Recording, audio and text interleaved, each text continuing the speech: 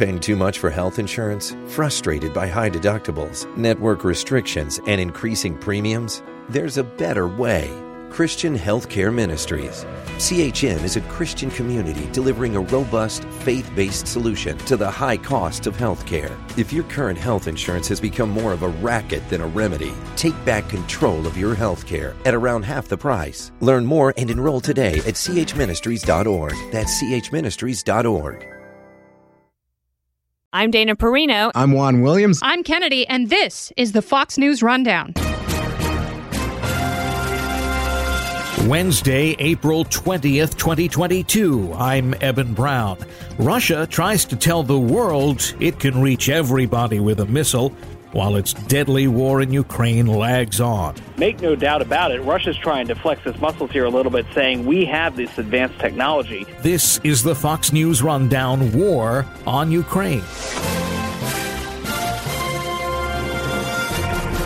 We've all seen Russia struggle to keep up with the country it's attacked. Ukrainian fighters have shocked the world by repelling what was considered to be the second most effective army on the planet behind the U.S. military.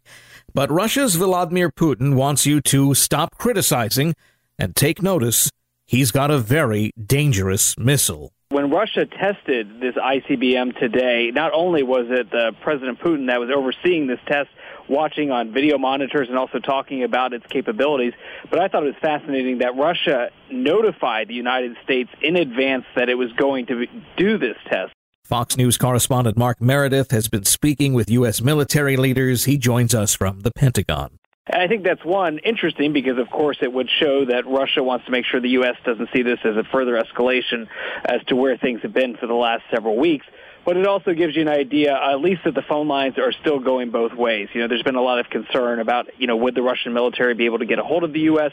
and vice versa in the event of something calamitous. That was not the case, obviously, today with Russia notifying the U.S. But with this test specifically, make no doubt about it, Russia's trying to flex its muscles here a little bit, saying we have this advanced technology because the ICBM here that they're testing is a new weapon. We're told by the Russians that it went very far, essentially on the other side of the country of Russia, which of course is massive, and that it would be capable of also being able to outmaneuver any anti-missile defense systems that are out there. Now, of course, that's the Russians' claims. This is just a missile test. There's going to be a lot more of them likely in the months ahead. But this gives you an indication here where Russia is still investing in its weaponry, given everything that continues to happen with Ukraine. And historically, Russia is it likes to have its bravado. It likes to show rather than tell, to try to rattle its sabers and get you thinking. And ICBMs, which stand for, by the way, Intercontinental Ballistic Missile. These missiles are intended to go around the world. By demonstrating something today, Russia is not just saying, "Hey, we're not just testing." They're saying, watch yourself. Look what we can do. Now, Russia has made some pretty big claims in the past, especially recently, where they haven't really lived up to those claims, mainly their whole invasion of Ukraine. But to see something fly like this, an ICBM, that's alerting. What does the United States do in response to this? Well, so far, no real response. In fact, if anything, the Pentagon today basically said, yeah, we were aware of it, but we're still focused on Ukraine. But you bring up a really good point, because before the invasion, there was this thinking by pretty much everyone that Russia's military was going to be in such strong shape that this kind of conflict in Ukraine wasn't going to last more than a couple of days. Now that we've stretched on close to, I think, 50 days by now, that this is obviously not the case, that Russia's military was in much worse shape than anybody thought, that they were having logistical staff issues. There's been a lot of questions about, what their long-term planning, if at all, what it was going to look like. And we've even, heard a lot of rumblings about changes within, leadership or certain military advisors kind of vanishing from the scenes ever since this war began. So for Russia to do a test like this, maybe it was something of a jolt for PR purposes. And while it did get the world's attention, the Pentagon here didn't sound any alarms either. We've been speaking with Fox News correspondent Mark Meredith, reporting from the Pentagon on the Fox News Rundown: War on Ukraine. We'll have more with Mark straight ahead. While this happens, the war in Ukraine goes on. The Biden administration says they are planning to send some more artillery to Ukraine for their forces to make use of, and that the The American military officials are in constant communication with their counterparts in Ukraine.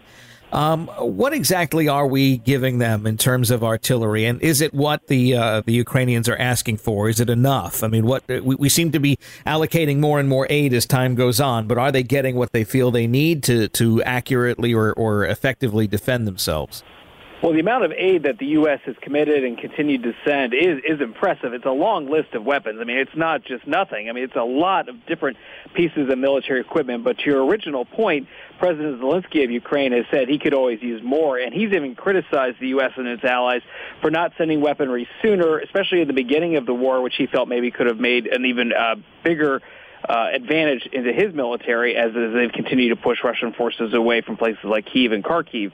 But to your original question, the U.S. is sending a laundry list of different weaponry here. We're talking about, everything from Soviet-era helicopters to tools to assist with any biological or chemical weapons. There's also sending what are known as howitzers, which essentially is kind of a long-range cannon, allow it to shoot artillery that can go up to 20 miles. These things are thought to be very effective, but the Ukrainians also have to be trained on these. So the U.S. is even in the process of basically sending folks over to Europe that will allow them to train the Ukrainians in their backyard, not necessarily in Ukraine, but nearby, and that they can go back and to be able to operate these things. But obviously this is an idea of what they believe would be more effective.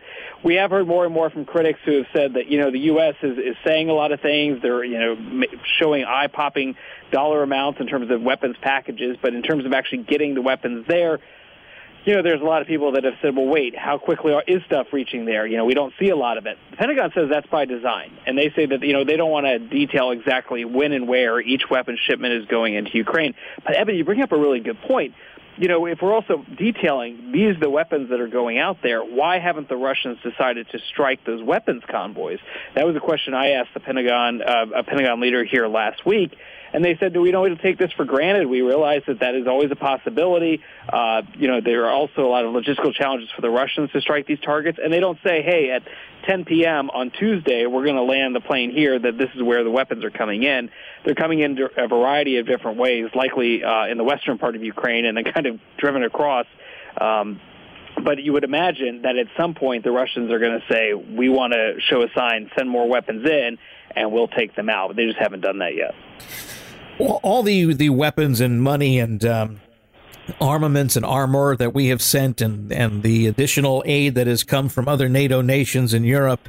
I know that the President Biden had a video call with allies on these very topics.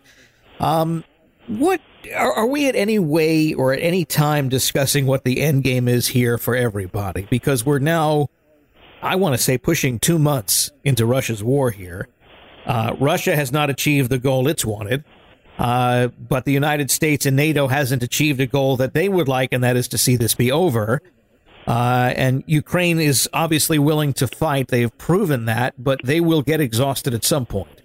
So how does this end? Or will it end? Or can it end?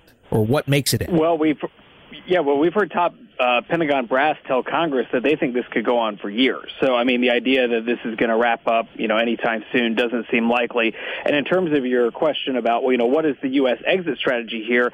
The U.S. is saying, well, we're going to continue to support Ukraine, but it's up to the Ukrainians to decide if and when they were to either cede any territory, reach some sort of deal with Russia, the U.S. not dictating those terms. I think we even saw the spokesperson for the UN Secretary General say they want to sit down with the Russians, they want to sit down with the Ukrainians, all an indication that these other international bodies realize that this is going to be bloody, that this is going to drag on. So if there could be an effort to foster some sort of diplomatic solution, that would be great. And the U.S. has always hoped for a diplomatic solution here, but it's also not telling Ukrainians, at least publicly, hey, take this deal. If the Russians offer you this, do that. That's not the case. Instead, they say that, Ukraine was a sovereign country and absolutely had the right to defend itself, which is why the U.S. and the allies continue to send defensive weapons into the country. Fox News correspondent Mark Meredith at the Pentagon. Thanks for being with us on the Fox News Rundown, War on Ukraine. Good to be with you. Thank you. You've been listening to the Fox News Rundown. Stay up to date by subscribing to this podcast at foxnewspodcasts.com. And for up-to-the-minute news, go to foxnews.com.